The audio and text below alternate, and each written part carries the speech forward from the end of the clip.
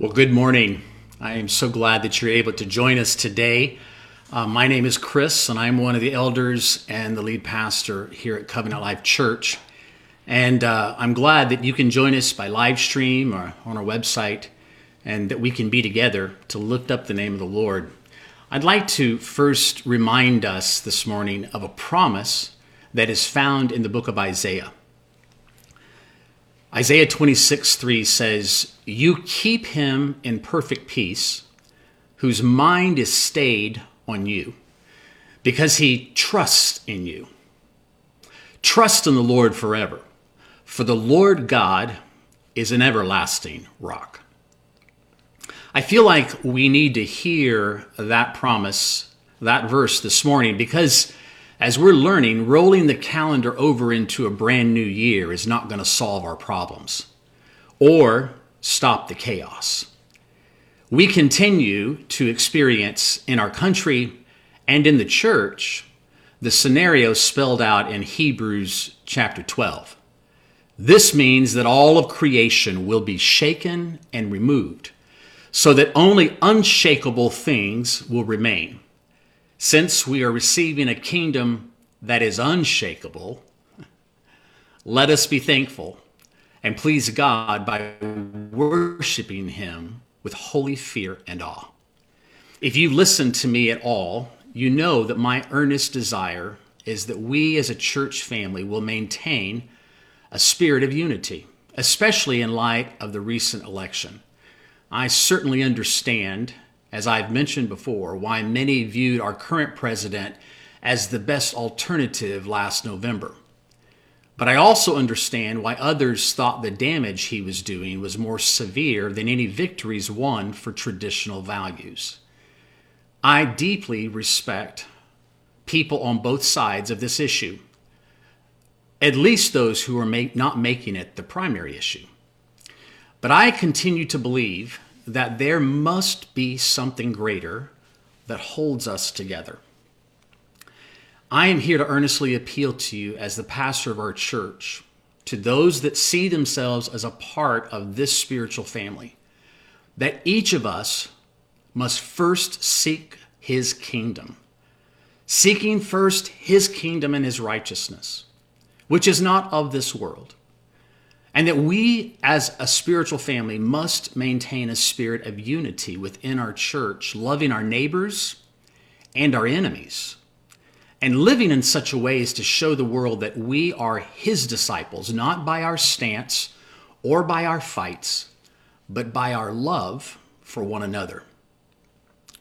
Might I humbly suggest that we in these days turn off the news, step away from our computers, put down our phones, and open up our Bibles and enter our prayer closets. I hope we will see that loving our brothers and sisters in Christ is far more important than any political views or even the fate of this nation.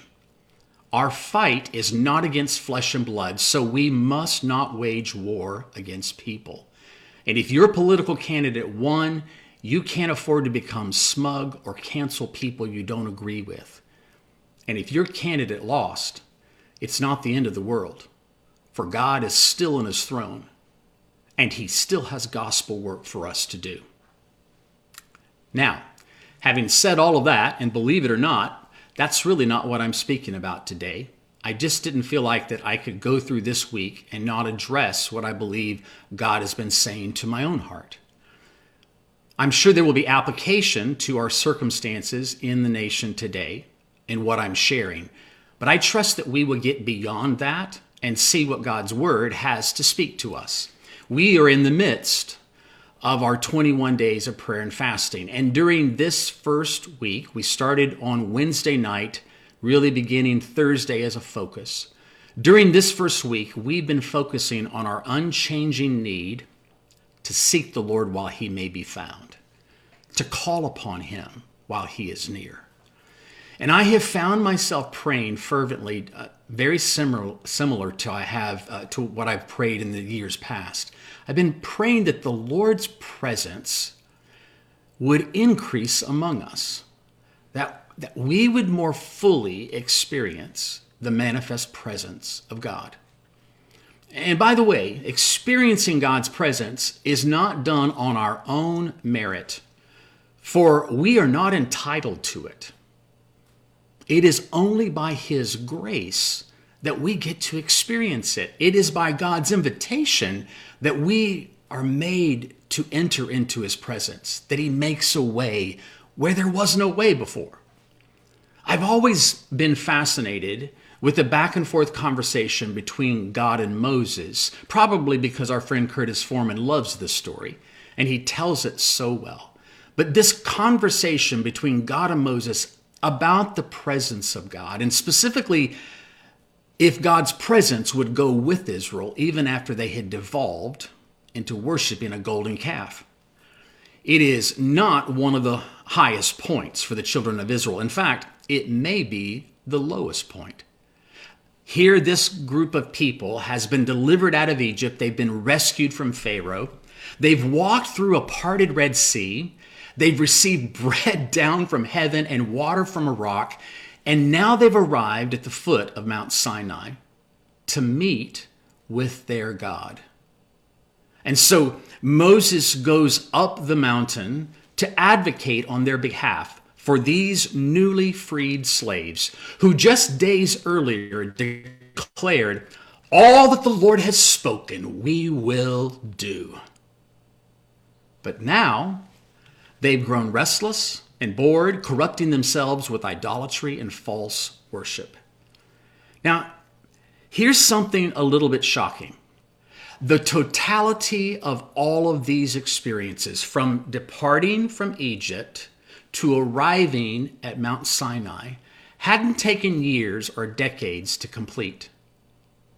They were in the wilderness for 40 years. That happened after their moment at Mount Sinai. What had taken all of this time to leave Egypt and go through the Red Sea and see God's provision and His deliverance was only about 60 or 70 days. We're talking weeks, less than 3 months. And now an additional 40 days of Moses being up on the mountain, this people has spiraled completely out of control. They bullied Aaron into making an idol. They've cast off all restraint and bestowed credit upon a graven image for their freedom and allegiance to it for their future, saying about this golden calf, "This is our God who brought us up out of Egypt." How quickly they have forgotten. It was a dark day for God's people, and it's not the only time this sort of thing has happened. Even more alarming than all of this is our tendency to do the same thing. It's not exclusive to them. We are all prone to wander. We have all at times seen our love for Him erode and almost fade into non-existence. We have chosen to get our needs met elsewhere. We have carved an image and plated it with our treasure. We have forsook the one who brought us out of slavery. And we oftentimes have crafted a false god that we then shower with our best attention, our energy, our resources, and our worship. Idolatry may not be as evident in our day. We're more sophisticated since we don't see carven images laid in gold placed around the house. But there are idols, many idols, and they are in people's hearts. For we know that people's hearts are wretched, full of idolatrous schemes. And that's where you'll find most of the idols of today. It's as God said through His prophet Jeremiah in Jeremiah 17, "The heart is deceitful above all things and desperately sick. Who can understand it?" What does an idol look like today? Well, John Piper helps by saying an idol is the thing loved or the person loved more than God, wanted more than God, desired more than God, treasured more than God, enjoyed more than God. An idol could be anything, good, bad, or indifferent. It has to do with our allegiance to it. It could be another person. It could be a relationship. It could even be something good like your family. It could be good grades or the approval of others. It could be success in your career or at your job, or it could be unyielding pride. It could be an ideology. It could be intellectualism. It could be sexual stimulation or pornography or a substance for self-medicating ourselves. It could be self-preservation or a hobby or entertainment or your favorite football team or your own reputation. An idol is anything that we love, want, desire, treasure, and enjoy more than God.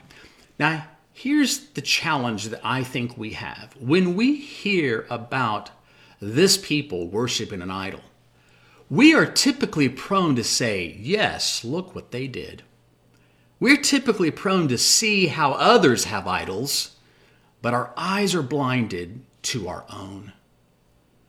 As we think about these things, can I encourage us to stop pointing the finger at other people's idols and start letting God examine our heart? As the psalmist said, search me, O God, and know my heart. Try me and know my thoughts. See if there be any offensive, idolatrous thing in me, and lead me in the way everlasting. Moses turns to Aaron in this episode for explanation. And like so many pitiful leaders throughout history, Aaron just shifts the blame onto the people. It's their fault. I didn't have a choice.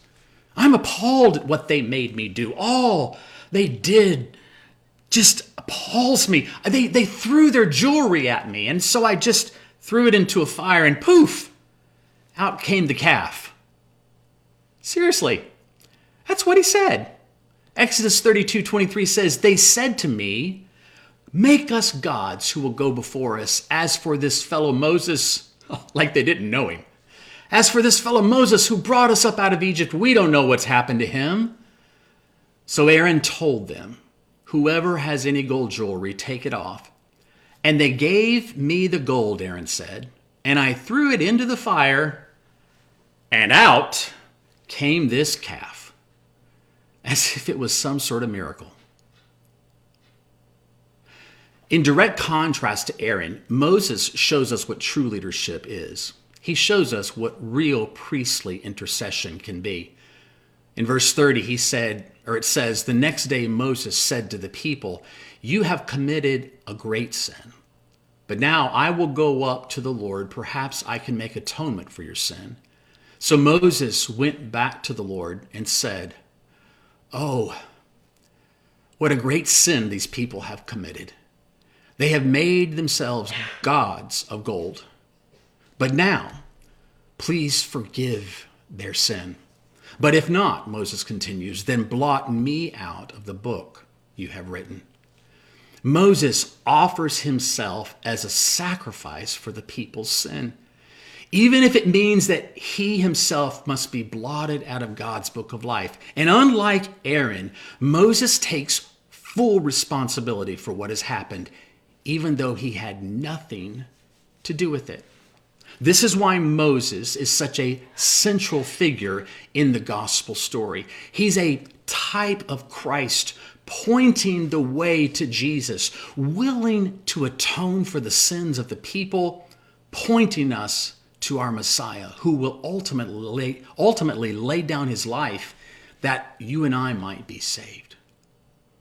Now, it makes me wonder, in looking at these two central figures, if we as God's people are more like Aaron, functioning as ineffectual priests, enabling idolatry, and then shifting blame to others, or if we are more like Moses, who stood in the gap, interceding for others that they might know the truth and experience God's presence. I want us to be known as people like Moses, not people like Aaron, who point the finger and shift the blame and don't do enough in the first place. I want to be like Moses. So finally, all of this leads to the conversation I was speaking about earlier between Moses and God. And it all kind of comes to a head. It seems that God was still willing for Moses to lead the people, but he tells Moses that God's presence will not go with them. He'll send an angel to be with them, but he himself will not go.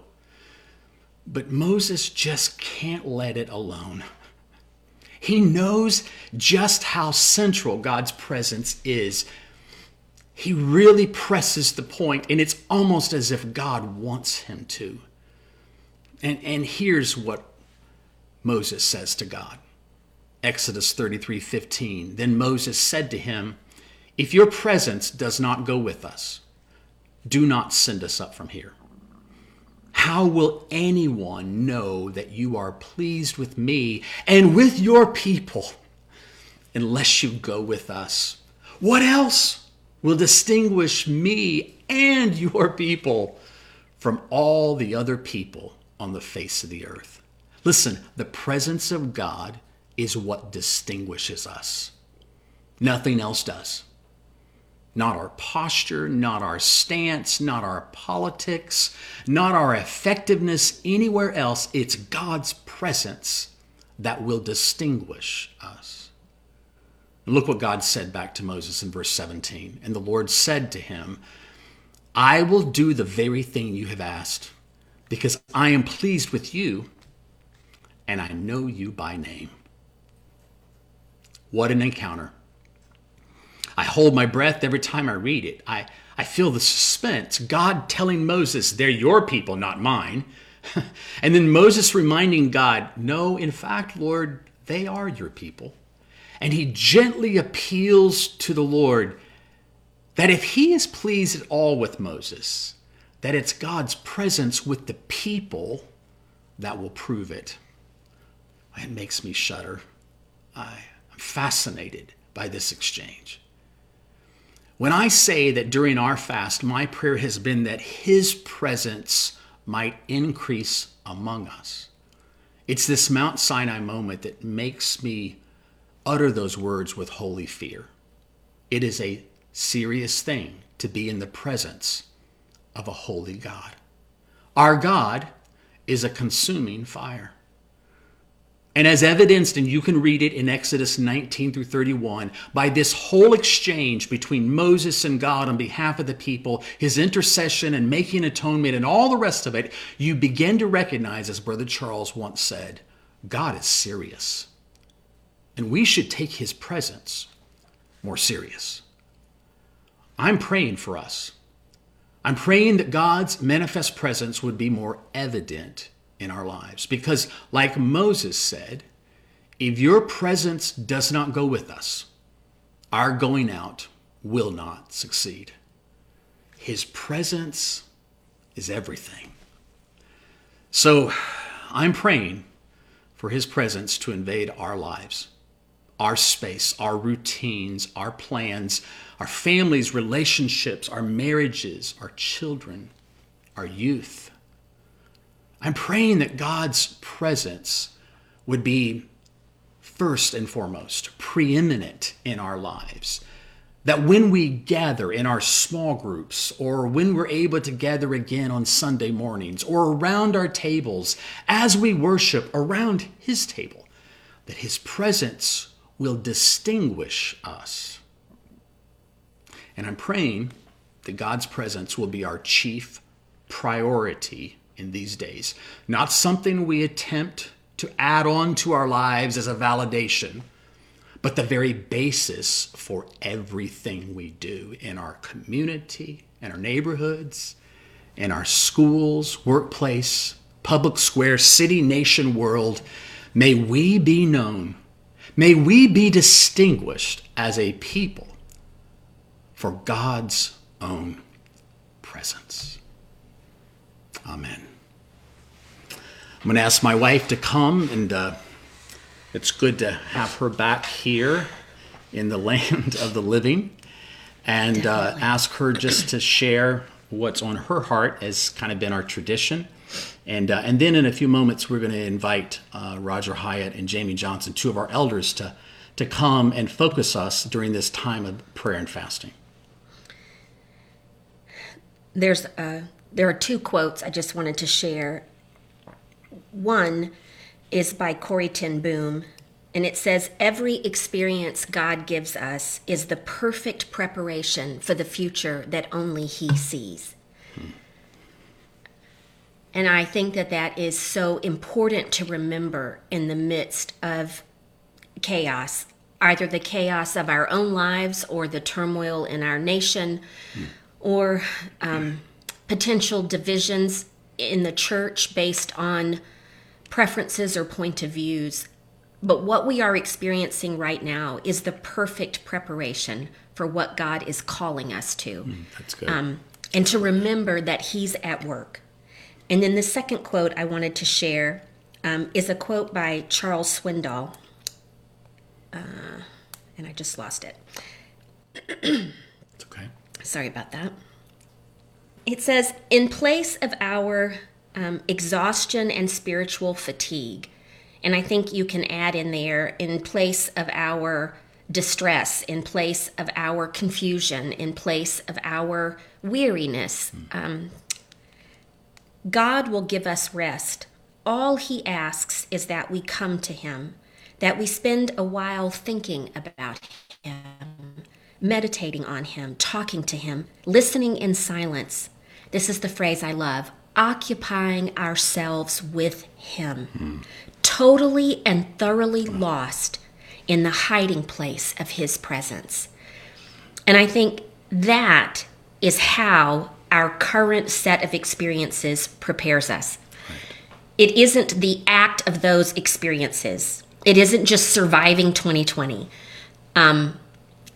It is occupying ourselves with Him, becoming lost in the totality of His presence.